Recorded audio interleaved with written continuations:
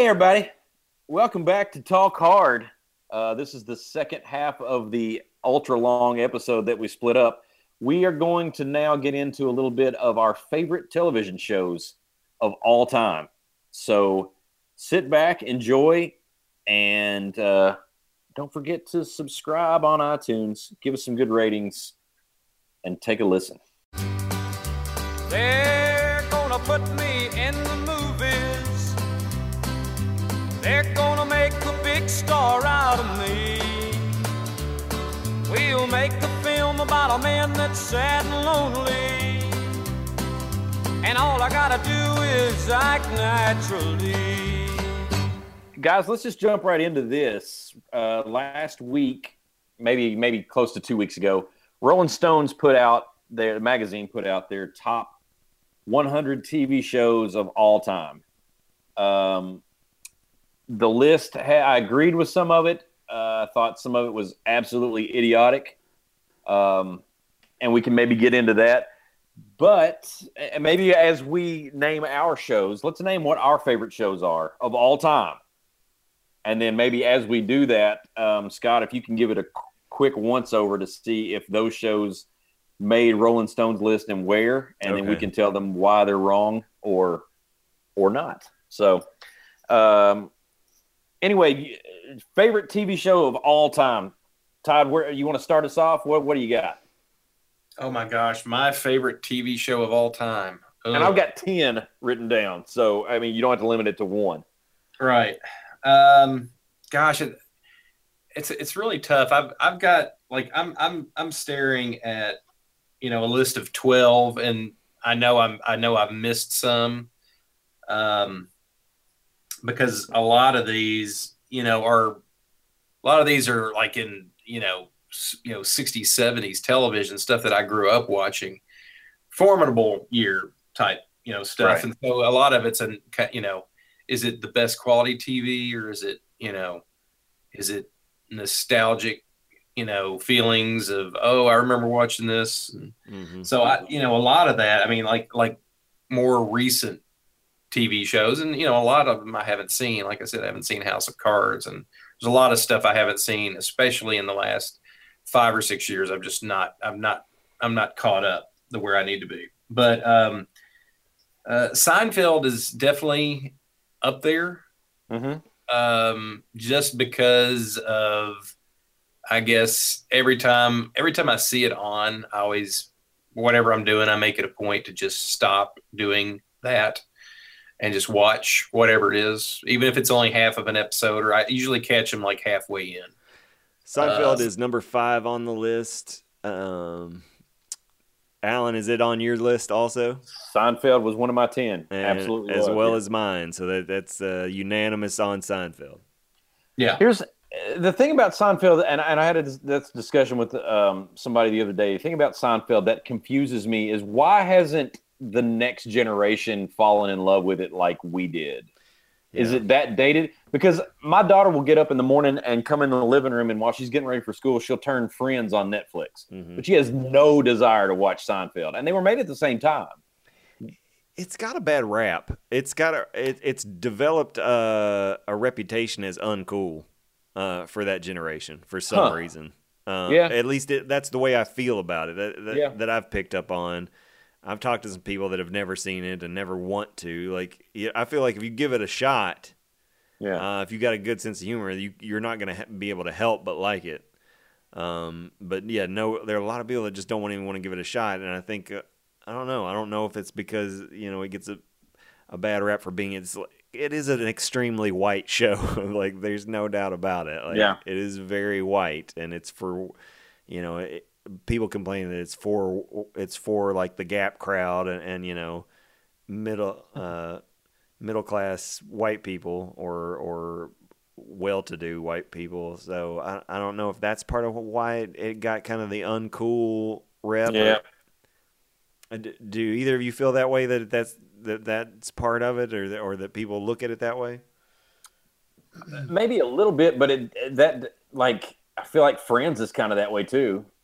It's super white, and it is super, yeah.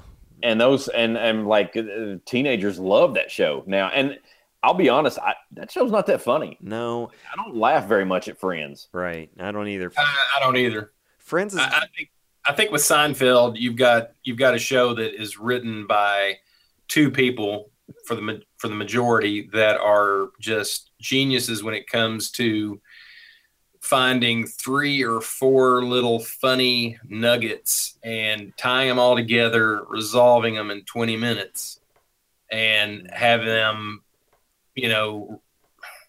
just resonate for decades later. Friends is about the cast, and Seinfeld is about the cast to a point, but Seinfeld is about the writing. I mean, if they didn't have the writing of Larry David and Jerry, would it be the same show even with the same cast? Yeah. Friends is a show that you can disappear into. You can turn off your brain and melt into the couch and get some laughs. And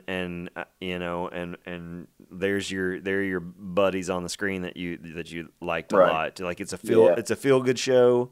It's not super smart, but it is, it's funny in its own way. And so I almost feel like it's kind of got that, like, not to the same extent, but like the Full House effect. Like I don't understand why people like Full House at all, but it's kind of bubblegummy almost. And like I think you're nailing it with that. That and Saved by the Bell and that kind of stuff. It's empty calories for your brain. Like you can completely disengage and still be into it. All right, I just that was just an interesting thing about Seinfeld was that we were talking about that, and she's the one that brought it up, and she's absolutely right. Like it's just not aged well with the new crowd. So, but I still find it very funny. Anyway, Scott, you want to throw one up there on the list? I'll go probably my top spot. I'll say goes to Mad Men. I think. Wow, top spot. I think so. I really loved that show and just couldn't wait for all of them to come out.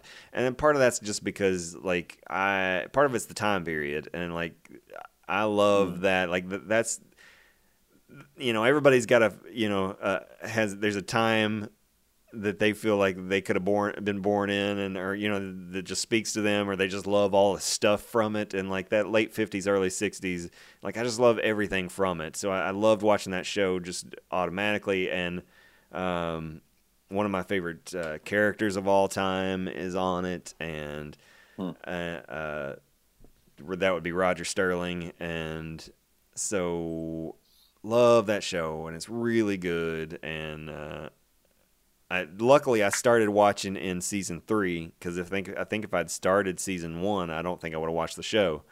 Mm-hmm. I didn't start watching until season 3, and it got a lot more kind of fun, and people might think I'm weird to say the show was fun, but like a lot of the advertising stuff was fun for me, and like the business side of it was interesting and kept me going. So yeah, I love that show. It's funny you say that because I started it on Netflix and made it through about a season and 3/4 and then just couldn't stay with it. Yeah, I wouldn't have. Not those first 2 seasons. I absolutely wouldn't have. Nope. Yeah, so maybe I just need to pick it back up and power through and finish it up. Where did it fall on the Rolling Stones list? Number 4. Wow, so you all named 4 and 5 so far. Todd, did you ever watch Mad Men? I have not watched a single episode. Yeah. All right, moving on. But that came. When but did you it want come to. out, But you want to trash it. You want to trash it anyway. Well, I tell you what. If I was in New Zealand, I might watch it. What did you ask me? When was its inaugural season? That's a good question. Early 2000s. Hold on, I'll look it up as you all continue to speak. Hey, Alan, how you doing, buddy? Yeah, just wondering when that Mad Men show started. Well, I'm thinking it probably started right about. Series premiered on July 19th, 2007. 2007. Okay, that was probably. That was a couple years before my life went in the toilet and I had to drop cable and everything else. So that's like a a major, like after the Common Era type thing for me. That 2009 when all everything went to the big crapper. I know we're diverting here. I apologize, but because of that, I'm getting to a point actually. That's your dividing line. That year is your dividing line. Yeah, that when that happened, then my life, my cable life ended probably around that same time. In more ways than one, right? Yeah. Oh yeah. Yeah, that's right. I think. Oh yeah. Cable and cable. Yeah, that's right. So watching and working, folks. There you go. First one I'm going to throw on the list, since we're talking about, you said Mad Men had one of your favorite characters. Maybe my favorite character from TV is Michael Scott from The Office. So I'm throwing The Office up there on my list. Probably, I don't know if it's my number one spot, but it's top three. Until the season where Michael Scott left, and then those 2 seasons after kind of weren't as good. But those first 5 seasons, I think it was 5 or 6 seasons, were 7. He was on 7, and then they did 2 more. So those first 7 seasons, I'll put up against anything. Fair enough. I liked the show. I stopped watching it somewhere along the line, maybe about halfway through. But it is funny. Yeah, I really liked The American Office, and I had already watched the British Office. I watched the British Office after, and I liked it a lot. And it was so neat to have watched that, and then watch, Dwight's the new Gareth, and right, Michael Scott's the new David Brent, and so on and so forth. So good stuff, though. I enjoyed it. Scott, any reason you stopped watching it? Not really. It just wasn't enough to, if I'm going to spend time watching a show, like it's got to be really, really, engaging for me. I got to want to, and sitcoms, it's tough for them to do that for me at this point, like, because, time is precious. And if I'm going to work on editing and junk like that, then I got to keep my TV show load low. So it got to the point where it didn't make a cut. Yeah. All right, Todd, you got another one you want to throw up there? Yeah, and this is a more recent show, but honestly, I don't remember the last time I got pulled into a show and had to finish it as fast as I could, and that's Breaking Bad. It was just I think you actually said, have you watched that yet? And I'm like, no. And we had Netflix at the time. It was just one of those, we may not have had Netflix when it first came out. We didn't have AMC because we didn't have cable. So I was kind of a little bit behind, but then I don't know. I probably started watching it. What did it run? 5 seasons? Yeah, five. I think 5's right. Maybe 6, but I think 5's right. Okay. Yeah. I didn't actually start watching it until I think the last season had started. Oh, wow. On AMC anyway. Mm-hmm. So, but we started watching it, and I remember staying up watching like 3 or 4 in a row, and it was like almost 1 a.m. and I had to work the next day. And I was like, talking myself and Blythe talking herself into watching it. We'd stay up till 2 a.m. watching another episode. And then finally, driven by despair and complete exhaustion, we stopped. Number 3 on the list. Number 3. Todd, how often do you and Blythe have, and Blythe is Mrs. Sheen, for anybody that doesn't know, how often do you and Mrs. Sheen cross over on TV shows? Not a ton. Mm-hmm. She doesn't like anything. She doesn't like anything. That's why you don't stop a sentence too early, folks. Yeah. She likes more. She doesn't go into like dark material very well. Yeah. She doesn't like that, and that's fine. That's fine. I don't know. I tend to I gravitate towards that some. I guess because I've been to the dark side, and so yeah. I mean, that was one of the shows that I couldn't believe she was as enthralled with it as I was, because I was just I just couldn't get enough. Did you say it made your? It was interesting. Yeah. Did you say it made your top 10, Alan? Yes, it's on there. It's the last show. I started watching it 4 seasons in. Watched the first 3 on Netflix, and then started watching it on AMC in season 4. And it's the last thing I can remember being appointment TV for me. Yeah. Like every time it came on, I was watching it as it came on. I wasn't DVRing it. I had to see what was happening next. Yeah. I think I did the same thing, except maybe I might have caught up through 4 and then watched the 5th one real time. Yeah. What's the Vince? What's the guy that created his name? Gilligan. What's his name? Vince Gilligan. Yeah. He did. This was also about the time where I started listening to podcasts, and he did a genius thing where he would have a podcast that went along with every episode, probably from episode 6 on, and they're still up. If anybody wants to get on Netflix and watch an episode and then get.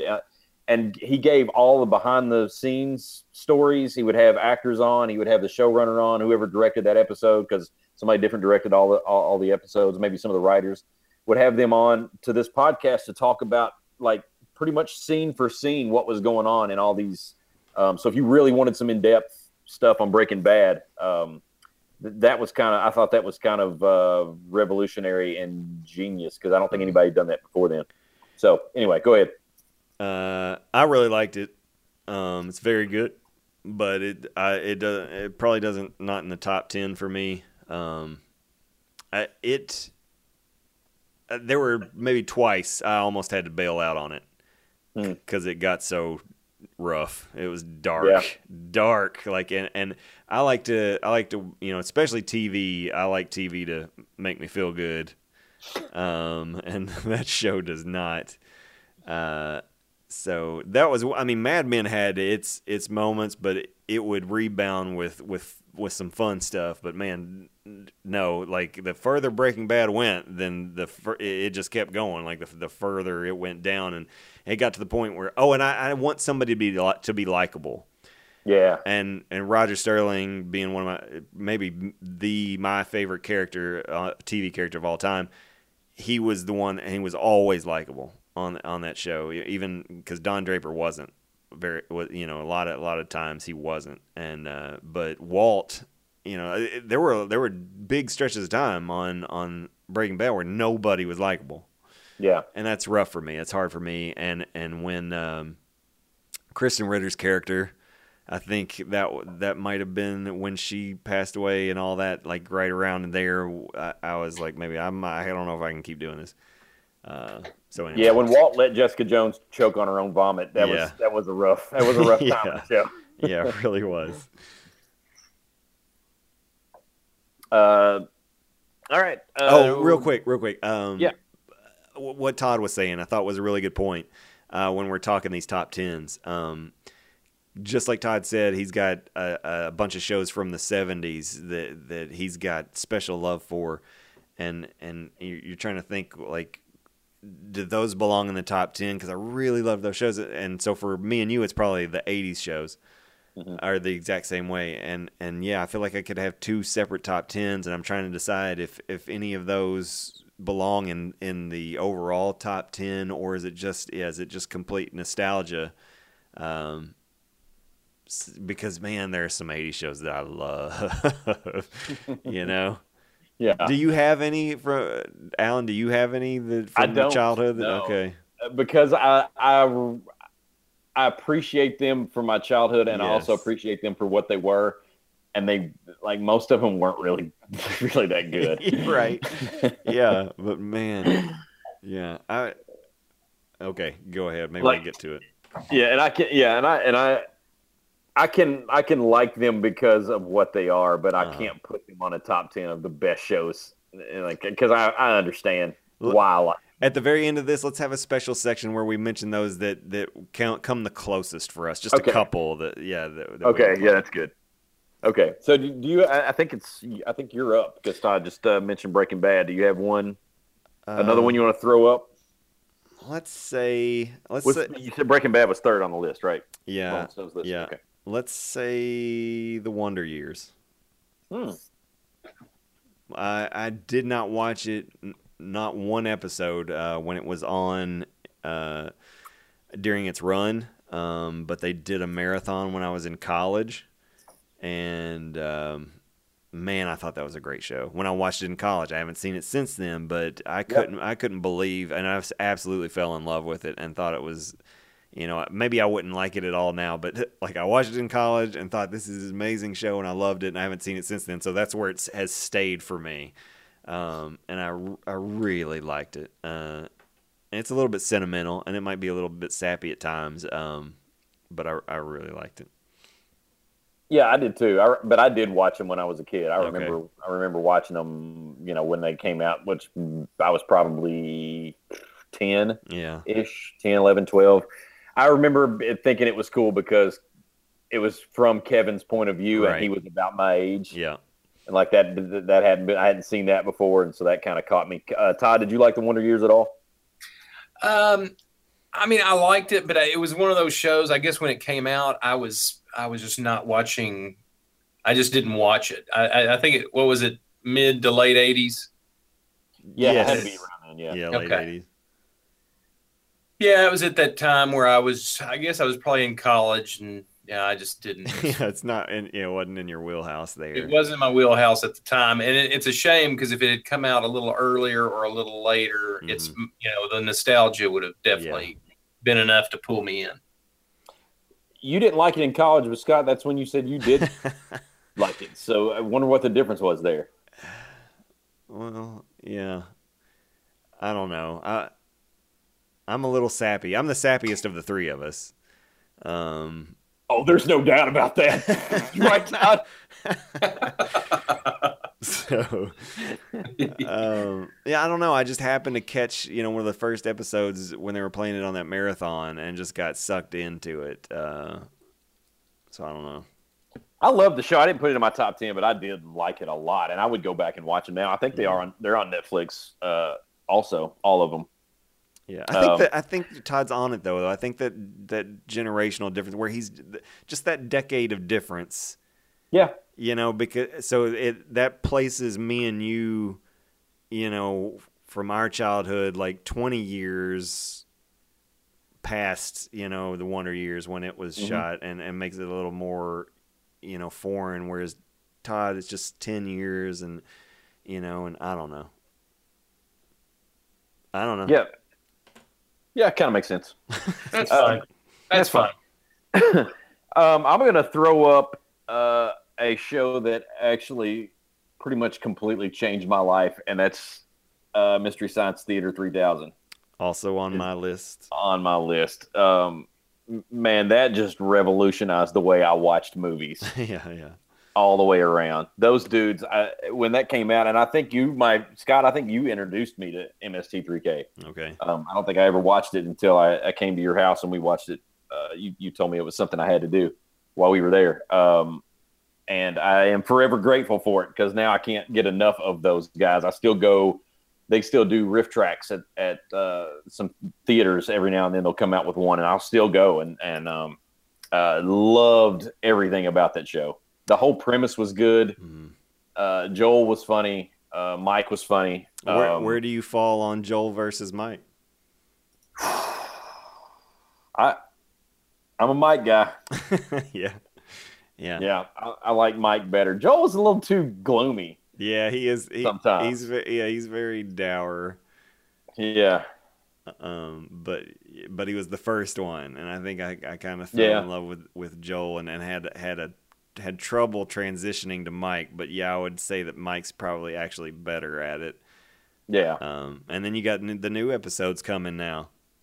Oh yeah, that's right, because they had the incredibly successful crowdfunding where people chipped in tons of millions of dollars to get those things back up. So yeah, and now Sophie's a fan. She watches a cartoon, and she was showing me a clip of it, and this one character was like named Mayor Dewey, and his voice, I was like, hey, that's Joel, and sure enough it was. And so I was like, it clicked in my head like, oh, you got to see Mayor Dewey on this show, that you got to see this show, you're gonna like it, I think. So we did. We watched what was the first one we watched? Oh, we watched the one with Rousdower.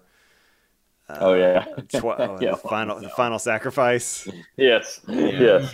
And for anybody who hasn't seen it, it's Canadian, and they made like one of the heroes. His name is Zap Rousdower, and he couldn't be more Canadian. He's got a mullet and a mustache, and he's super out of shape. But anyway. Love that show. Love that show. And where did it rank on Rolling Stones? It is on there. It is. I'll find it and tell you all. But I've got to say, watching them with her, we've watched a couple now. The little interstitial scenes in between watching the movie, some of them are rough, dude. I fast forward to them. Yeah. When we watch them now, yeah. Every once in a while, you would hit gold, and I can remember a couple that really made me laugh. But for the most part, those things are Yeah, if some I turn one of those on, some of that's the when outtakes are pretty good, though. Oh yeah. I don't think I've seen any outtakes. I don't think I have either. If you get the DVDs, they've got some like the gag reels on them. That's cool. And I'm trying to think. The mad scientist and his partner, was it Frank, or I can't remember the character's name. But yeah. Their TV's funny. Their goofs together are just really, really funny. Very well done. Yeah, I like those guys, but when they went to Pearl and the Monkey Man, and then the white the whatever that guy with the brain was, I don't know, that stuff was, man. Yeah, it was a little rough. 90 on your list too, 93 Todd? On the list, by the way. 93. See, that's yeah. Some of this list is awful. Yeah, that's one of them. Because that's way too low. Yeah. Was it on your list, Todd? I would agree. I would agree with that. Does it make your top 10? Todd? None. I didn't actually have it in there, and that's just one of those that I was talking about that, I would probably put in there. Okay. Well, tell us one that is on your list, buddy. Well, let's see here. I'm going to go nostalgic, and that is Wonderful World of Disney. Boo! Oh no! No, go ahead. For the longest time, I mean, starting back in when did he start his show? Was it in the 50s that he started the first Disney television show? Yeah, I can't remember. I mean, it was on every network. I mean, and the version that I grew up with was the one that was on NBC. It was on Sunday nights at 7:00. Mm-hmm. And we were always at Gethsemane Baptist Church, so I never got to see it. Yeah. So I was the exact same way, Todd, except Walt had passed by the time that I was. And, I lived for that Sunday night time slot. And, it drove me crazy that church, I just wanted to get home to see, whatever movie or whatever it was they were showing. And, I missed out on that. If we were in Revival Week, you all were screwed. Yeah. We were anyway. I just had to come up with a good sickness each time. But so that show, I mean, and the part that sticks with me were with Wonderful World of Disney. They would it would come on, it would last an hour, 7 to 8 every Sunday, and what they would do is if you had an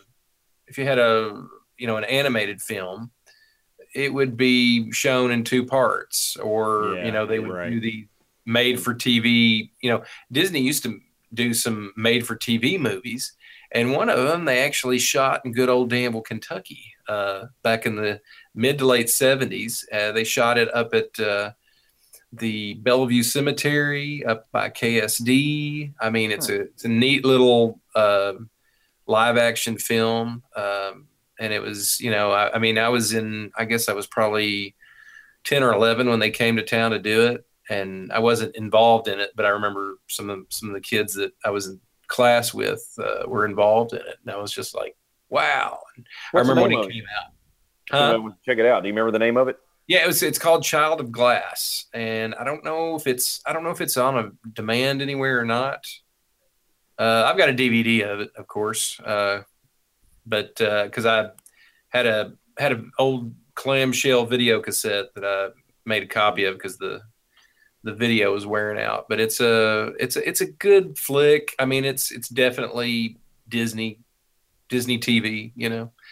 They always had a way of having these really good character actors and parts. So I mean, they always had really good acting talent in front of the camera when they were doing anything. Even if the story was really weak, they always had good talent in front of the camera, and decent talent behind the camera too. Was it on Rolling Stone's list anywhere, Scott? Which one? Wonderful World of Disney. No, it's not. I didn't think so. Yeah, that's our first pick, not on Rolling Stone's pretty terrible list. I'll take it. I'll take that. Yeah. What else you got? The Wonder Years, by the way, was 63. Oh yeah, we didn't say that one. 63. That's it's a little low. Yeah, I'd say so. Yeah. Is it my turn or yours? Yes. Okay, my turn. Let's say, man, there's so many good ones. I'll say Saturday Night Live has to be on there. Does that count, or are we doing scripted only? Yeah, no, I've got Saturday Night Live on mine. Okay. So. Got to go SNL then. Yeah. And so, absolutely, not a lot to say about that one. Everybody knows what Saturday Night Live is, but let's name our favorite cast, like our favorite era of SNL. My favorite era was the Dana Carvey, Mike Myers era. When we were in that was youth group year, so we were 15, 16, 17, and man, that stuff could not have been any more funny for that age. Yeah, I'll agree with that era, and I will say that I would nominate Phil Hartman as the best SNL performer to ever be on the show. I would probably second that. I'll give you that. Yeah, definitely. That settles it, everybody.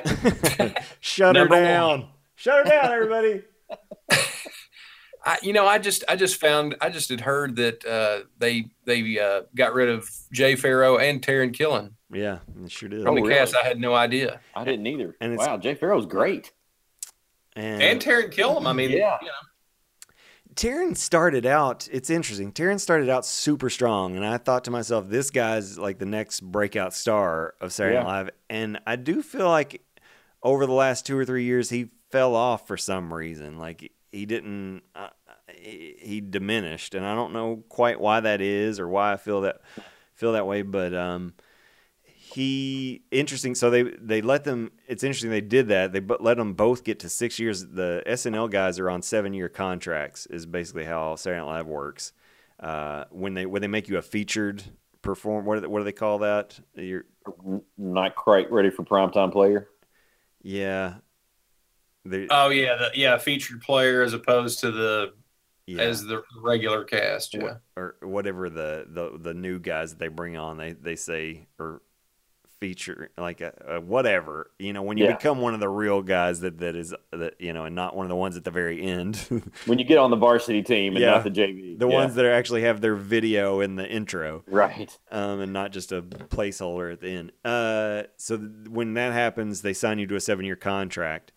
And interesting that they ended both of those guys before they got to their 7th year.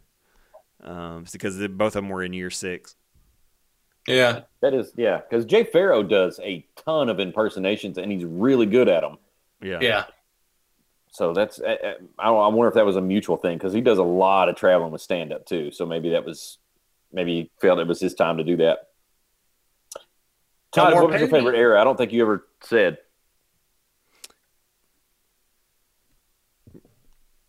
Are you talking to me? Yeah. What was your favorite Saturday Night Live era? I don't think you ever said what your favorite era was. Piscopo. I'll be honest. I really liked the Phil Hartman, Mike Myers era. Mm-hmm. I mean, growing up, I mean, I was when SNL first came out, I was 9, I think, the first season. And I remember watching it the first few years. I loved Chevy, loved Dan Aykroyd and Belushi. Loved when Bill Murray came on in season 2 or 3, I can't remember. But loved it. But going back, I mean, it's hard, especially, the way it was back then. It's hard to watch the old shows. There's some of that stuff that still has lasting power, but there's so many skits from the 70s and 80s stuff that is just hardly watchable. I was never, and as much as I loved Belushi, I liked Aykroyd more. I didn't like the samurai skits.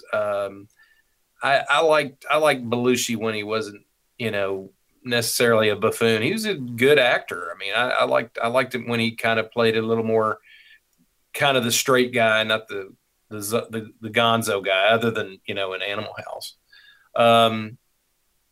But probably, if I was going with strongest and, the time that I thought was most watchable would have been the Phil Hartman, Mike Myers era, Dana Carvey. Because, I mean, really, that was probably the strongest lineup, top to bottom, and best quality shows, best written shows at the time, I think. Because, I mean, honestly, when has anybody ever said, man, that Saturday Night Live is a really well-written show? Yeah. Specifically in the last 5-10 years, I don't know. So, but yeah, I'm going with, I guess what's late 80s, early 90s lineup. Yeah. Yep. I think we're all on the same page on that one. I would have loved to have seen, speaking of Phil Hartman, I would have loved to have seen what he could have done, like if he were still around this season with Donald Trump. Oh yeah. Man. He did a great Trump back in the day when nobody cared about Donald Trump. Yeah. So he would have. I mean, he would have been. It would have been right in his wheelhouse. He would have been a star this season. It's just absolutely tragic that he got cut off when he did. Yep. All right. Next on my list, I'll stick with sketch comedy and go with Chappelle Show. It is in my top 10 because I thought that show was absolutely genius. Number 63 on the list. Chappelle Show is? Yeah. Oh, I didn't even see it on there. I'm kind of surprised it made it. And I don't think it's not in my top 10, but yeah, I totally agree with you on it. It is as smart as anything that's ever been on, and it's hilarious and it's great. Everything Michael Rappaport does on that show makes me laugh. He did a couple of parts on it, and just everything made me laugh. But yeah, Dave Chappelle was just, he force of nature, unbelievable. Like just so smart and quick, and that's all that stuff. The time reference stuff was just, it was spot on. It's perfect. Yeah, did you ever watch it, Todd? Yeah, I did. I watched. I didn't watch. I don't think I saw every episode, but obviously the what was it? The Player Haters Awards. Yeah. Yes. Yeah, that's one of the all-time greats. And all the Rick James stuff. Yeah, all of Charlie Murphy's stories. The Hollywood stories from Charlie Murphy, Prince, and Rick James, and all those. Yeah, Charlie Murphy. Charlie Murphy. Just the other day, I caught. I forgot that it was Eddie's song that. What was his most popular song? Party all the time. Yeah. My girl wants to party all the time. I forgot that was Eddie, and I caught the video of it, and then and it's hilarious because like Rick James is in the video and is helping him produce the song. Like that's what the video is of them in the studio, and it's hilarious to watch. Yeah. It is hilarious because to think that Rick James did anything to make that song. Yeah. Well, Todd, he was pushing a lot of buttons. I'll say, and moving some sliders around in that video. So then he's working. Yeah, I saw it with my own eyes. Well, you don't have to sway me, Christopher Walken. But yes. You were getting ready to say something else, Scott, about Chappelle's Show when I asked Todd if he'd seen it. What were you going to say? I was just going to say I felt like that show, it really confronted race, and I felt like it did. Don't you? I mean, right? It did. Like he was not afraid to talk about it, and I felt like it did it in a really positive, like move forward kind of way, like useful, constructive way. Criticism. Yeah.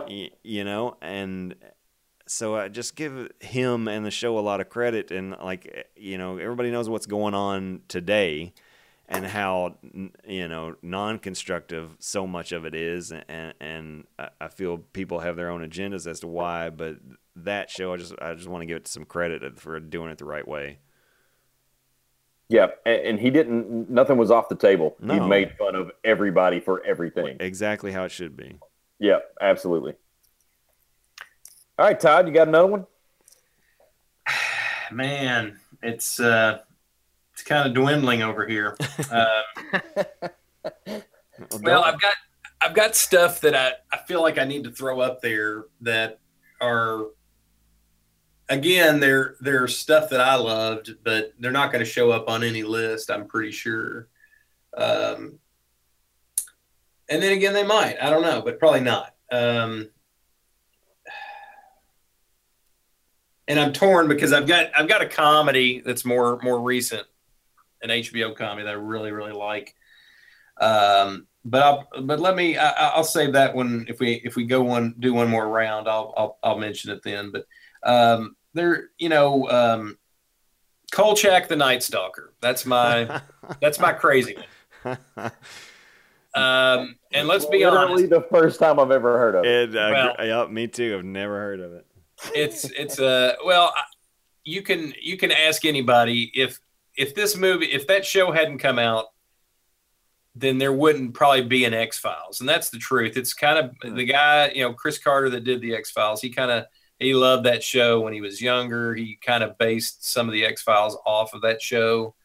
And it's, Kolchak the Night Stalker was a Monster of the Week TV show.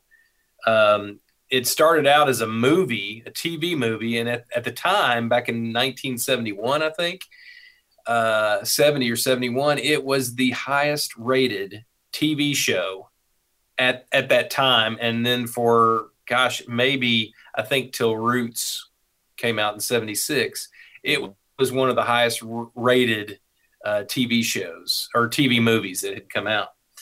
And they followed that up with, there was another follow-up movie, and it did really well like the next year. And they're like, oh, well, we got to have a TV series. And so they do the TV series, and they didn't think it through.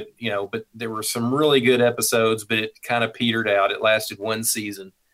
But I mean, just a great starring turn by Darren McGavin, who played Carl Kolchak, which is this kind of seedy newspaper reporter that runs into all these supernatural events, and always in the middle of, these little, mummies coming to life, and werewolves on cruise ships, vampires in Las Vegas, all kinds of weird kind of settings, and interesting movies and interesting episodes. Some not so interesting, because there was one that was one of the bad villains in one of the episodes, when it was getting closer to the end, when it finally got canceled, was a headless motorcycle rider. And he was that's your villain. He has no head, and he's driving a Harley around town. Big Chopper. That was the name of the episode, was Chopper. But I love that show. I remember watching it on TV, and remember, at 5 or 6 or 7, however old I was just so afraid, but yet couldn't take my eyes off the screen. So Friday nights, it came on at, I think, 10 o'clock. It came on right after Kung Fu on ABC. Man. Good times. I love how one of your top 10 shows lasted one season, and Scott and I, neither one have ever heard of it. That's why I love Todd Sheen. It's unbelievable. Yeah. All right. Well, we obviously don't have anything to add, so I guess moving on. Scott, what's your next one? My next one. Let's go with Letterman on NBC. NBC's Letterman. So late night, right? That's what that one was called. Well, he also, if you remember, he had a daytime talk show on NBC before he went to late night. Yeah, but that's not what I'm talking about. Well, but let's get the story straight, because if you just say, "Oh, it was the late night when it was on NBC," well, there's more to it than that, Scott. I actually didn't know that. I didn't know he had a daytime. I didn't either. Oh yeah. Look it up sometime. Look that up and Kolchak the Night Stalker. But I loved Letterman at that time, and thought I thought that was really good stuff, and Owen was just crazy about Letterman. So yep. It's a runner up for me. It's just outside my top 10. That would have been on that list. Right. I still have the 25th year anniversary on a VHS tape. Yeah. Here. Yeah. And I burnt that thing up. I watched it so many times. And I'm with you on Letterman. So for any of the younger crowd that's listening, if you only saw Letterman on CBS, you just don't know like what he was, in his prime. He had so much energy in those early days, and they were always doing really crazy stuff, and he was so far ahead of the curve on. It was kind of like Howard Stern, what he did for radio. Yeah, Letterman did for late night. Right. Just great ideas and I loved all Chris Elliott stuff and Chris Elliott was great. He really made that. I mean, there was one scene, there was one little vignette that Elliott did where he comes out on stage and Dave's like, Chris, you got a taste test over there for yeah, you? the dog food. Yeah. Well, I didn't see the dog food one, but he had a big, the huge container of Wesson oil, and then he had a generic brand, and he chugs both of them. He chugs the Wesson first, wipes his mouth off, then chugs the generic one, and then he looks over. He's like, "Dave, I can't tell the difference." Yeah. Oh, that's genius. That's good stuff. Anytime Dave would take the show outside the studio, it was just magic, and it was just genius, and all the stuff. And he made people like Rupert G and Mujibur and Sarah Jewell just stars, and like all that stuff was. So when I took Sophie to New York and they had Rupert was selling the like sweatshirts and stuff, like I just the hotel we were staying was connected to the Ed Sullivan Theater, and so like Rupert in his store was just like right there, so it was just interesting but yeah, I loved that show. And the thing I always remember is Dave like going out on the street and talking to some people that owned a Chinese restaurant, and he stops, and it was like he was in the middle of some other sketch, but he just stops because he sees Alan Alda's picture in the window of this restaurant, and he gets the owners of the restaurant out there, and he's like, so Alan Alda, what's his favorite food that he eats here? And he's like, he like a string bean. And just stuff like that. Dave could make anything funny, Yeah. I think my favorite contributor was Larry Bud Melman. Yeah. From the early years. That dude, man, he cracked me up. Everything he did was funny. Yeah. I remember the one he kept yelling, "I must speak to Batman." Yeah. Like, I guess because maybe whoever was playing Batman at the time was maybe on the show. Like maybe Michael Keaton maybe or something. Yeah. And he just kept showing up screaming, "I must speak to Batman." Yeah. Oh man. All right, I'll put another one up on the list, and we've already mentioned it in another segment, but Arrested Development made my top 10 when it was before Netflix got a hold of it. I second that. Man, that show was absolutely genius. Another unanimous pick from all three of us. Number 27 on the list. 27. I'm happy with that. I didn't think it would. I thought it would be lower than that. So, and you know what? That Arrested came out maybe the year before The Office started. And The Office was like a mid-season replacement. It only did 6 episodes its first season. But I had some people at work, and they're like, "Oh yeah, I love The Office," and I like The Office. I said, "I really like The Office. Don't get me wrong, but if you haven't watched Arrested Development, then you're not watching the best comedy on TV right now." Yeah. And he watched it and he agreed. He was like, "Oh yeah, this is great." This is what 2003 or whenever it came out. I mean, that's it was huge. It was such a radical change. Yet it wasn't, I mean, you had that whole Ron Howard thing going, which kind of, it was good for people like us that were maybe a little older that enjoyed, the whole Happy Days, Andy Griffith kind of angle of it. But yeah, awesome show. And curse Fox for that. There's no way that show shouldn't have lasted 10 years. And the only network capable of killing that show was Fox, because they can kill any good show. Yeah. The network where great shows go to die is Fox. And just as a little side note, I liked The Grinder. I think that was a good show and really enjoyed it. I did too. It's on Netflix now too, if anybody missed it. But yeah, it was a great show, and there's no reason it should have got canceled. Let me say a little story about Arrested Development's third season, which was its final season. If you go to Wikipedia and look at the seasons, the first season, I can't remember how many episodes it was. The second season, it may have stayed the same, may have increased by 2 episodes. And then the third season, I think they ended up giving it 12 episodes. And they shuffled it around. It was on Sunday nights for the longest time, and at least on Sunday nights at 8 or 8:30, I could watch it, and I knew it was on. Then they started shuffling around. Yes, exactly. Right. That's right. Exactly. And then there are 4 episodes left.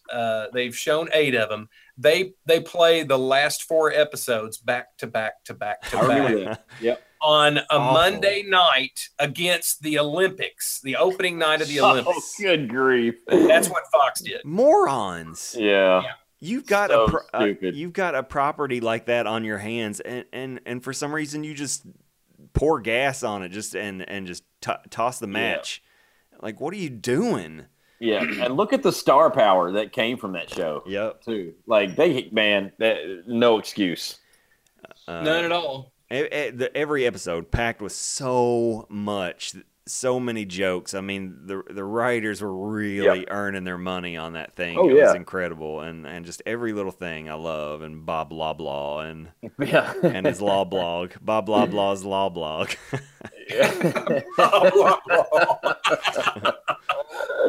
And you know what? That was it was just. I mean, I had to go back. I remember going back and watching episodes 3 and 4 times, and then hearing something new. Yes. I was laughing during some punchline, and I missed some bit of dialogue or some kind of exposition that I didn't hear the first time. Or something in the background that you didn't catch. That was. I was laughing because there was always blue handprints at the bottom. Right. Yeah. Yeah. Joke for joke, man. That thing was just a machine gun's pace, and you couldn't keep up with it. Yeah. Too good. What else? You got any more, Todd? Well, I had Arrested Development in there. Curb Your Enthusiasm's another one. It's right up there with Seinfeld. Because I mean, it's obviously it's all Larry, and I guess what makes it so neat is he's the writer, he's the head honcho, he's the producer, he creates the whole concept. But I mean, he basically he comes up with a story arc for a season. And then he comes up with some ideas for an episode, and then he lets his he lets the actors in the episode just kind of improv all the way through, and they somehow do it, and you somehow have 10 episodes that have this, there's this thread running through them, and it's resolved by the end of the 10th episode, not always positively, but at least it's resolved, and it's just so many laugh out loud moments. Some of the things that he says, and just his behavior. And he's obviously, that's not the character he is, but you want him to be like that because you want to be able to be the guy that says what he says to anybody without fear of repercussion. And just a great show. Always worth watching, and multiple views are needed for that one as well. 19 on Rolling Stone's list. 19. I've never seen it, so I can't contribute, but it's a show that I do want to watch. Yeah, I think I've seen an episode or two and haven't fully checked it out yet. I'm telling you, the first few kind of like Seinfeld, the first few seasons aren't as strong as the latter ones. But I'm serious. Just do yourself a favor and watch like a weekend. Just watch a series or a season of it, 8 or 10 episodes, whatever it is. I'm telling you, it's comedy gold, and it's just some of the stuff. The characters are so good. Jeff Garland's in it. He's great. Jeff Garland's character's wife is, they just all play the notes just perfectly. And you got Richard Lewis showing up as Richard Lewis sometimes. You've got Super Dave Osborne plays a character that's not a stuntman. He's in it. I love Super Dave. Yeah. Oh, my gosh. I loved Super Dave's show. Yeah. Yeah. I remember Super Dave's show. That didn't last long. That was on Fox too, wasn't it? I think so, yeah. It may have been. And I think it was a Sunday night deal, too, because it seems like it was around Married with Children-ish. Yeah. Man, I liked Super Dave's show. I have to try to dig that up. Well, you need to watch some of the ones with his name's Marty, I think. I can't remember. I've seen a little bit of that, yeah. But he's really good in it. It's just a great show. I think there's been 9 seasons so far. Dave Osborne was on Arrested Development too. He was the dad's stand-in, right? Yeah. You remember right? that? Yeah. I think so. Yeah. I believe Curb is actually available on Amazon Prime. I think it's free on Amazon Prime if you have that. All right. There you go. Is it my turn? Yes, sir. Let's go Simpsons. I think the first, maybe not the first, but let's say seasons 3 through 10 or something like that. Yeah. Man, that stuff just it just killed me. Yep. Golly, some good stuff. Again, that was in college, and I haven't really watched it since then. But they would play 2 episodes every afternoon, back to back, and I would watch that, and loved that stuff. Especially, I think Mr. Burns. Yeah, all of Mr. Burns' stuff was what just killed me, and like that episode where he had a company baseball team, and he brought in, Griffey and Daryl Strawberry and Wade Boggs, and I think, was it Wade Boggs that he kept telling to shave his sideburns or something like that? Yeah, him or Don Mattingly. It was That's one of those it. That was Don Mattingly. Yeah. Aren't those two the same person, really? Wade Boggs and Don Mattingly? Yeah, pretty much. Yeah, that was good. And Bart was heckling Daryl Strawberry, and the outfield made him cry. Yeah. Yeah, that was funny. Good stuff. I like The Simpsons, too. Not in my top 10, but I did like it a lot. All right.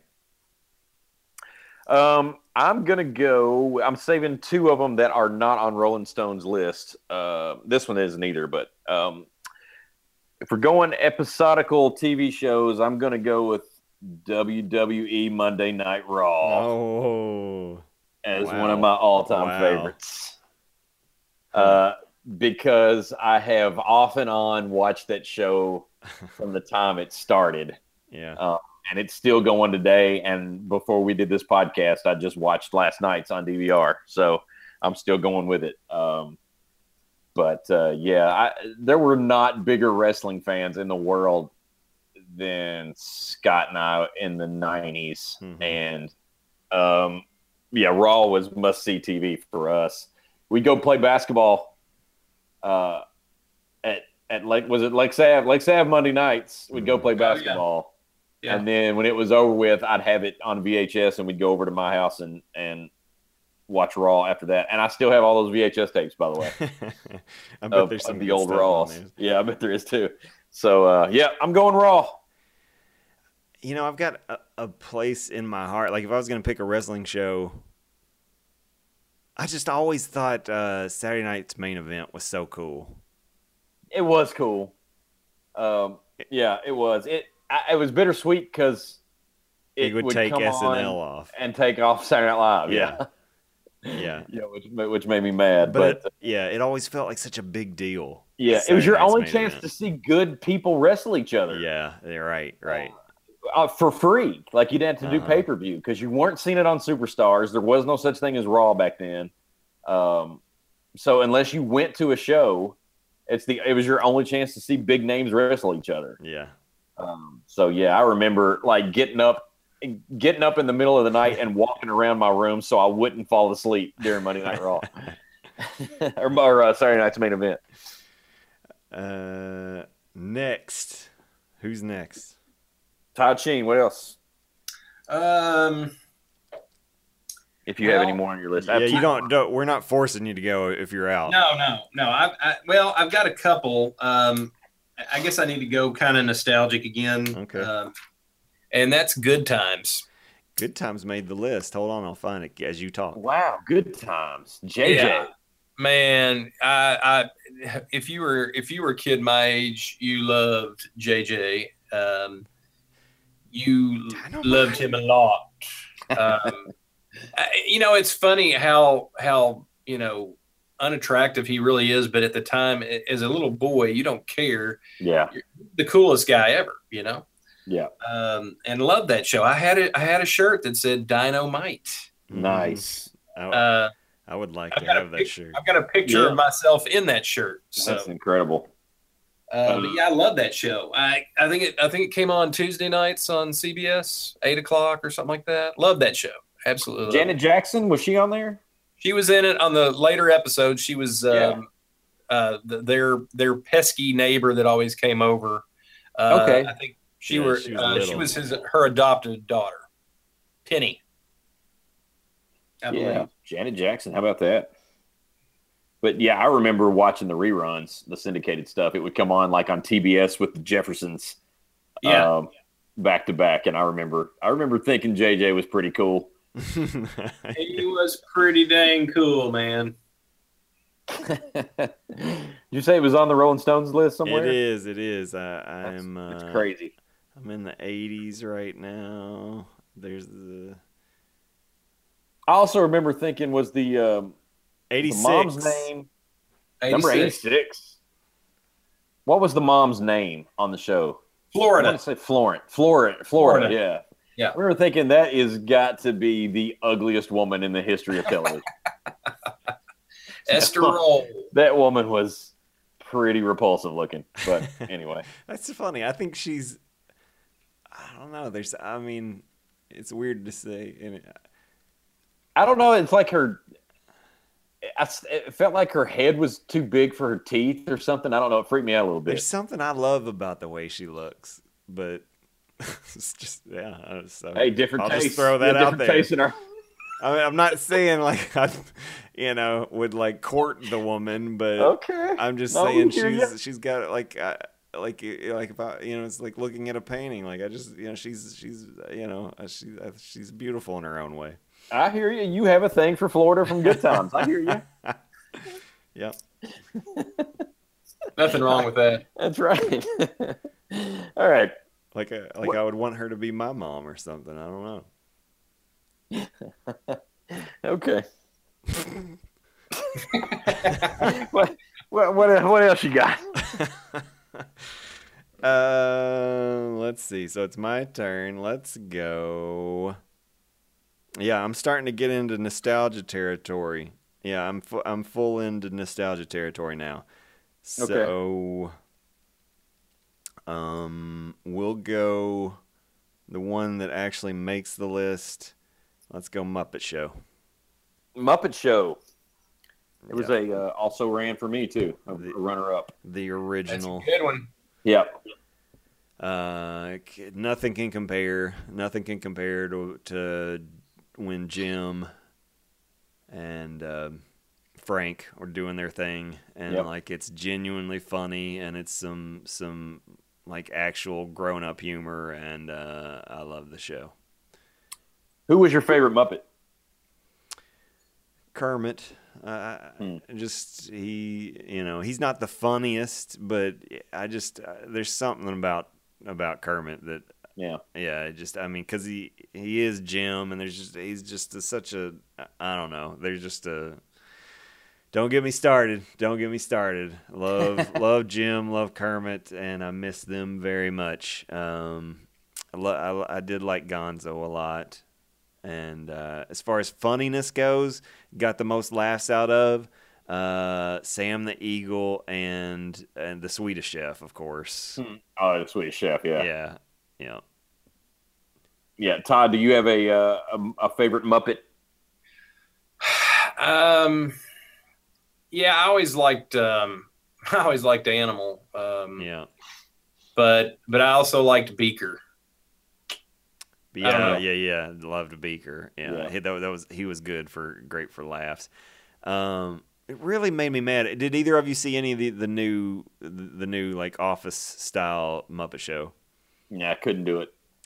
I watched one episode. Yeah, I think I watched several with Sophie, and it was okay, and it had its moments. It should have been better than it was. I really had high hopes because they picked out some of the best jokes and put it on the previews for it, and it's like that show could have been really good, but they made some bad decisions, and they made like animal talk for one thing, and it's like he was saying a lot of words, and it's like why did? And I heard like the showrunner explaining why he did that, and it's just like that's a terrible decision. Yeah, was it something stupid and political? And it wasn't political. It was he was being too smart for his own good and talking about like the days had passed and he thought that Animal could do a lot more if you made him speak, and but no, that's the key to Animal's comedy. Right. He could just say one word and you knew,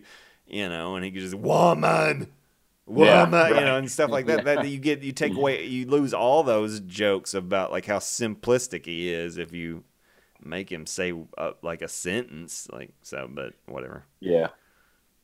Anyway, I remember the episode I remember in my mind being blown, and I was so excited, was the episode that Sylvester Stallone hosted. Because seeing the Muppets with Rocky was pretty stinking cool. Yes, absolutely, and the Star Wars people.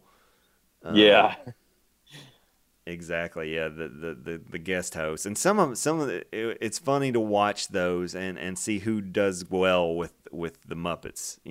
Some people just completely buy in and connect with the Muppets, and then you can tell other people are like, I'm talking to a puppet right now, and they're just, they can't get in the zone and act with them. But some people are there and really doing a great job. Yeah. My favorite, I really like Gonzo, but I think my favorites were Statler and Waldorf. Always made me laugh. Yes. Always. So, and the Swedish Chef also ranks. All right. I've got two more. One of them I don't think either one of you all watch or have any interest in, and I won't spend too much time on it. But, man, and this did not make Rolling Stone's list. These next two didn't make Rolling Stone's list, which makes me think Rolling Stone's list is completely erroneous, and I'm throwing it in the garbage. But man, I got so enveloped in Sons of Anarchy. Those scripts from a writing standpoint, were so like the storylines were so smart, and like they had in a time where it's really hard to catch an audience by surprise. Sons of Anarchy could do it, and they did not hesitate to kill off main characters on a whim, basically just to throw the audience on a whirlwind. So I would, all of those are on Netflix. I would recommend them. I think for me, Sons of Anarchy is my favorite drama ever TV show. Wow. Yeah. And my wife just said hers too. So wow. How about that?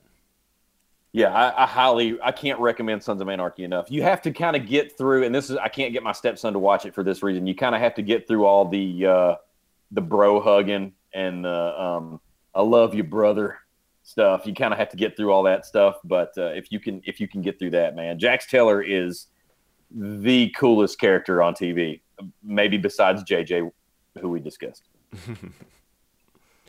Fair enough. Yep, I've never seen it. Yep. Well, go watch it. Sons of Anarchy. There you go. Todd, you got any more? I do. Happy Days. Happy Days. Nice. Is on the list. Has to be. Had to be on that list. I don't know where, but I'm going to say top 50. I'll tell you as you're talking about it. The Fonz. Yeah. I mean, cool dudes in leather jackets. You got to go. If you're not going Jax Teller from Sons of Anarchy, you go the Fonz, right? Jumping the Shark, man. Jumping the Shark started with, yeah, that's crazy. Unattractive leading women. Pinky Tuscadero. I mean, it's got it all. 65 on the list. Wow. Yeah. I would venture to say, if I had to guess, Fonzie might have been the most popular character ever on a TV show. In the height of Fonzie fervor, yeah, I bet he was that no character has ever been more popular. I'd say it's probably right. I can't think of any to put up against him. And he didn't even like the character that much, right? Who, me? Henry Winkler didn't like playing him. Yeah, I think that's right. Because he was like a 35-year-old man playing a guy who was cool to high school kids. Right. Yeah. And the thing is, I mean, he got to be, he wasn't a main character the first couple of seasons. I mean, you could tell. I mean, they, after that first season or two, they started writing him into more, and he became more of the focus of the show. Right. And then people were like, "Oh wow, he's not going to stay around long." He ends up staying through the whole thing, and Ron Howard leaves early. Yeah. So yeah. I wanted the Cunninghams to be my parents. Mrs. C. Yeah, I like the Cunninghams a lot. Yeah. And the dad always had a lifesaver. Yeah. When times got tough, that was kind of cool. Have a lifesaver, son. Yeah. Yeah. All right. Happy Days. Scott, you got any more? I'm officially into our stuff that might not make the list, and it's nostalgic and maybe should it be in the list? Okay. Should I? I've got my top two. Do you want those both right now? Should we do that? I've got one more that I want. Okay. That Rolling Stones didn't put on the list. That's my favorite. Let's do that. It's my favorite TV show of all time. Whoa, here we go. It's the first 4 seasons. Favorite TV show of all time is the Andy Griffith Show. Yeah. Oh yeah. And there is not. You can't name another show that will hold up comedically or content-wise. For that show was in the '60s, so it's 50 years old, and it's still funny. Yeah. All the jokes still work. And Don Knotts, as far as a physically gifted comedian, does not get his due.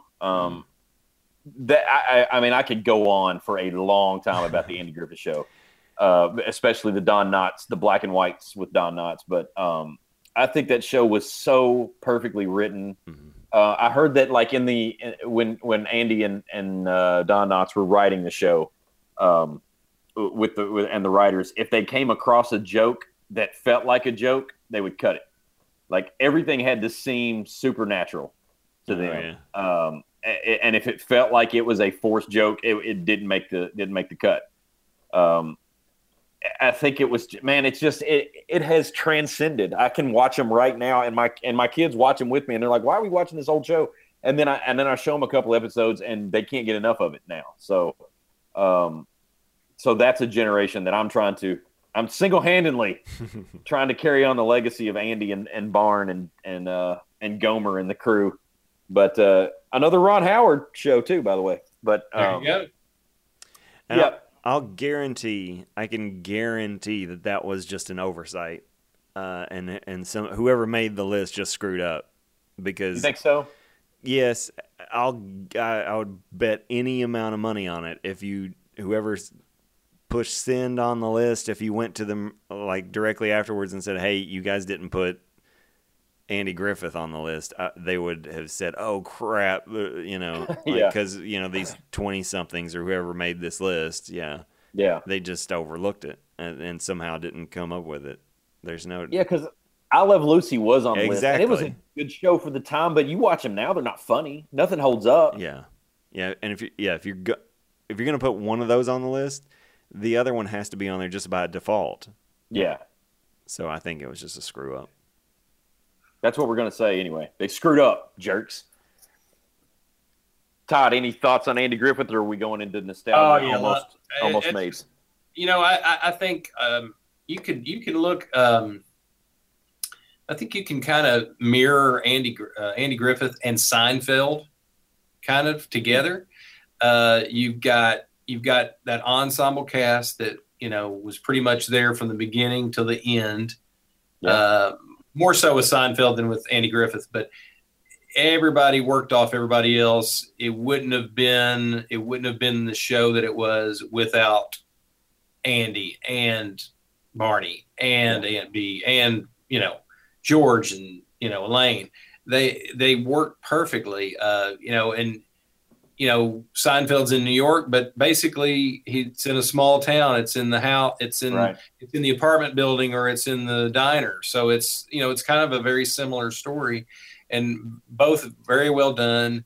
And the whole, the emphasis to make it all seem natural and not, not work for stuff that you don't need to work for. Yeah, and it's so hard now to get a good laugh. And the material be 100% clean. And man, Andy just it cracks you up, and all the side characters work. Ernest T. Bass and the Darlings, and all of it. Floyd the barber. All of the side characters are just perfect too. So anyway, I could go on about Andy Griffith forever. So let's move on before I do.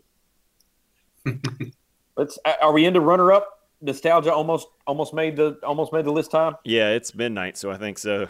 Oh, good grief! It sure is. Okay, I would like to say one, and going again with how a really good cast can make a really good show, even if the show maybe is not so strong, and it doesn't do everything that you wish it would, but just because you enjoy watching this group of people as a cast, and a show that does that for me, at least the first 4 seasons, is News Radio. Really good cast. Phil Hartman, the glue for that show. Yeah. But Dave Foley, really good and strong. Both all 3 of the female leads. Stephen Root playing the owner of the radio station. Andy Dick, actually being somewhat, passable.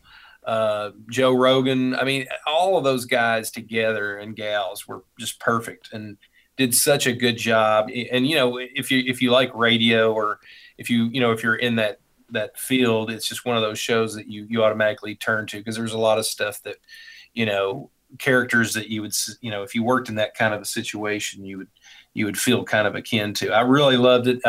When Phil passed, and they did another season with John Lovitz, it just didn't. It showed that he obviously was the heart and soul of it, because it really just, I don't even think the rest of the crew and the cast, they were doing their best job, but you could tell they were just deflated by what had happened to him. Yeah. I didn't watch it that often, but what I watched, I really liked. Yeah. Great show. Great show. All right. Let's run down our quick. We like them because they're from our era, but we understand what they are list. The one that I would contend maybe should even be on the list if I went back and actually watched episodes to confirm whether or not it's just nostalgia or whether it's good enough to be up there. It's tough to compare it to the dramas, though, that made it, But right. Dukes of Hazzard, that's a great show. It's a great show, and I think I have seen episodes here and there, and the Roscoe and Boss Hogg stuff works to this day and is really those two are great actors and great at what they did, and both of those guys, especially Boss Hogg, classically trained actors. Yeah. Boss Hogg, was a Shakespearean actor and on and on and on, like that dude, and by all accounts a really great guy, but love the Dukes of Hazzard in so many ways, and fell in love with Daisy Duke as a child, and nobody was cooler than Bo and Luke, and I had Dukes of Hazzard bed sheets and pillowcases and yeah. So Dukes of Hazzard, and then the other one I would say Dallas, because I might think that J.R. Ewing is possibly the greatest TV character overall of all time. Maybe it could be, yeah. I had Dukes on my list as well. I didn't have Dallas, but I did have Dukes of Hazzard. I didn't ever watch Dallas that much. Yeah, my grandparents would watch it, and when I was over at their house at night, and so yeah, I caught some Dallas, and I don't think I'd want to watch a bunch of it, but man, if I watching clips, and we did watch a bunch of clips, the three of us, when Larry Hagman passed away, and man, some of that stuff is good. He was so good. He's a genius. Yes. Yeah. And the phenomenon of Dallas, because it was a full-fledged phenomenon at the time, and J.R. Ewing was, the phrase came out, the man you love to hate, and that's where that came from, and you can totally see why, because he was just a genius at doing it, and I love the best of J.R. from that show.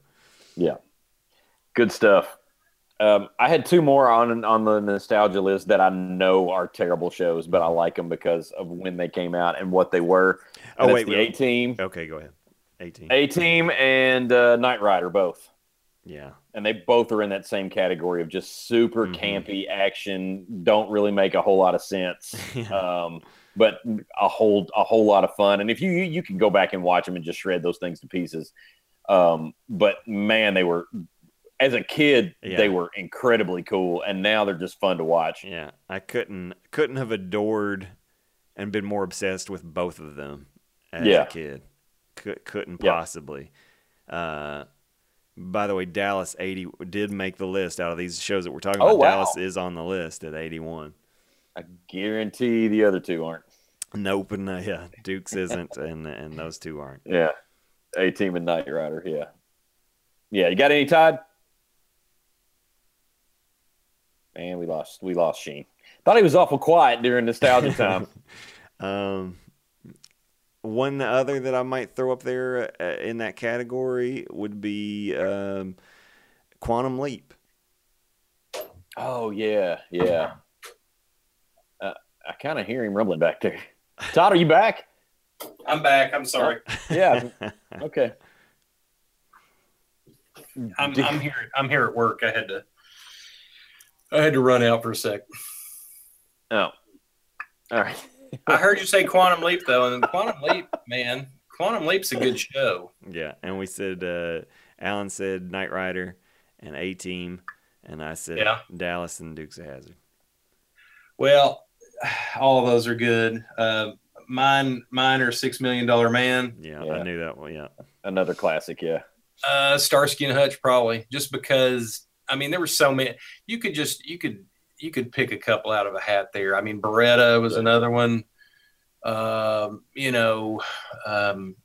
many of the cop shows from the 70s and 80s, all worthwhile for you know.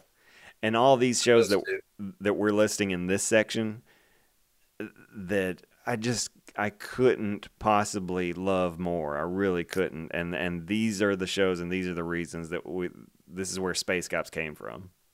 Absolutely. And why we do that. Yep, they inspire all of it.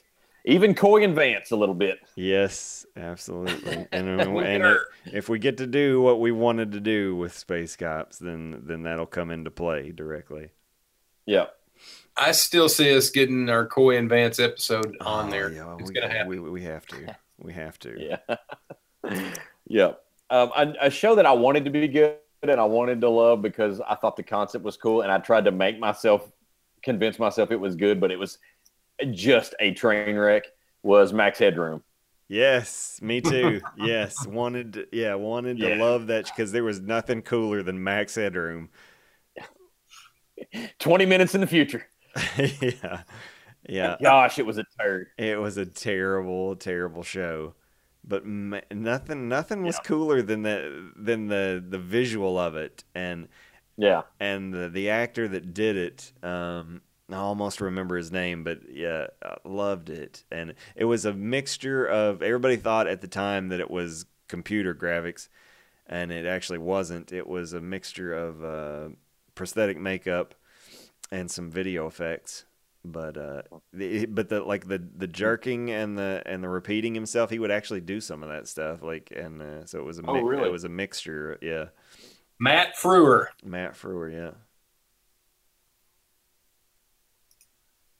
You're welcome. Thank you. Good job. I didn't look that one up either. I swear. Wow, that's nice. There's a good pull. Well done. All right. Anything else, or are we done? Well, I tell you,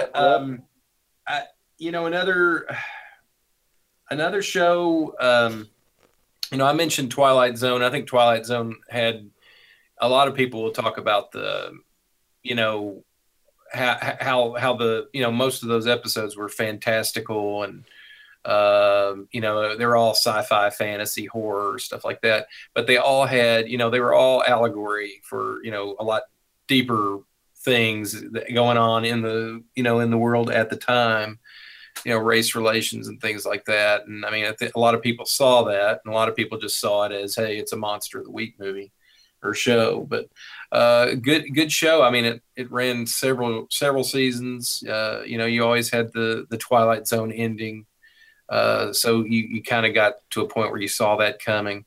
But I really liked, I liked what it did. And to a lesser degree, there was a show Rod Serling was the host of as well, called Night Gallery, and it was more macabre.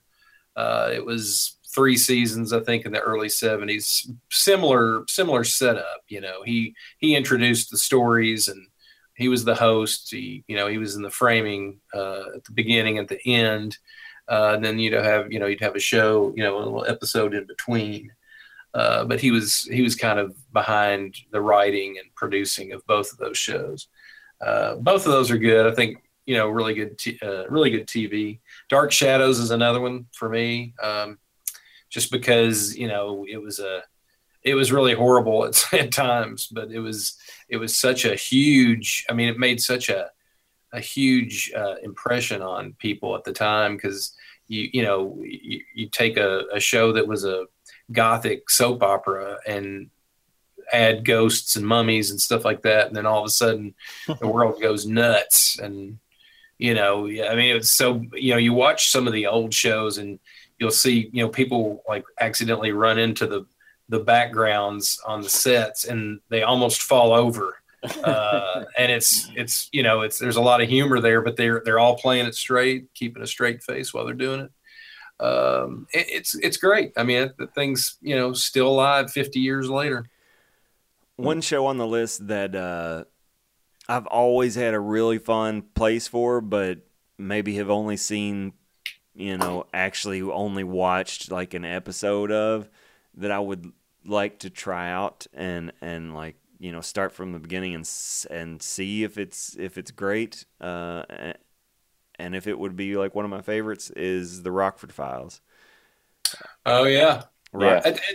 It's a good show. I mean, I remember watching it. It's probably one of those that you could probably watch now and probably appreciate. I mean, when it was on, I remember it was on like on Friday nights, and I remember watching it every once in a while. I remember watching Quincy. Yeah. And some of those, you know, they're just at the time, you know, my age. Garner was, I guess, probably in his 50s when he was doing the show. I mean, you know, he wasn't, you know, late 40s, early 50s. Young boys weren't like, oh yeah, I want to be Jim Garner when I grow up. Right.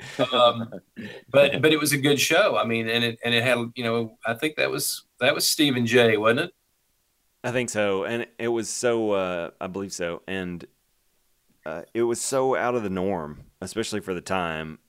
But it's just a cool feel because, you know, that kind of whole, almost like a beach bum feel to it, right, Todd? Yeah. And like, it just that hadn't really been done. It just the vibe of it and who Jim Rockford was very different and cool in my eyes. And I would like to give it a try now and see if I would enjoy watching it. At 47 on the list, by the way. 47. Oh, wow. Well, I mean, it was a good. I mean, there was a group of characters. They were all pretty much his age or older. His dad was in it, and he had, you know, a couple of, you know, guys that helped him, eyes on the street kind of thing. He was a private eye. He had I don't know if it was a Trans Am or Camaro, but it was, you know, everybody loved his car. Yeah, I think it was a Trans Am. No, man. Yeah, and I guess he lived on a boat. Houseboat or something. I think. Yeah. I mean, who wouldn't want to be that guy? All right, fellers. I think just a little behind the scenes. We wanted this segment to last 20 minutes. Yeah. And we would like, and we continue to tell ourselves that these episodes need to be an hour long, and that's the sweet spot. And my little recorder here is coming in at 2 hours and 25 minutes. So good gracious! Oh no! Oh man! All right. Well, if you were to put that on Mercury, it would be right. an hour. That's right. So it's the witching hour, boys. Let's go to bed. All right. Good talk though. Good talk about some television. I like it. But we're all ready to, I think, hit the hay. So if you all are good, let's finish this off. Thanks for listening.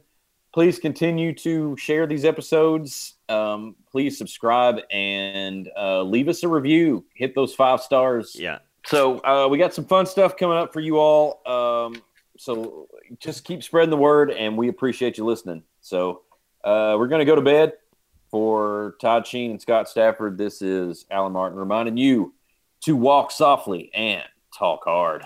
Well, I hope you come to see me in the movie. Then I know that you will plainly see the biggest fool that's ever hit the big time. And all I gotta do is act naturally.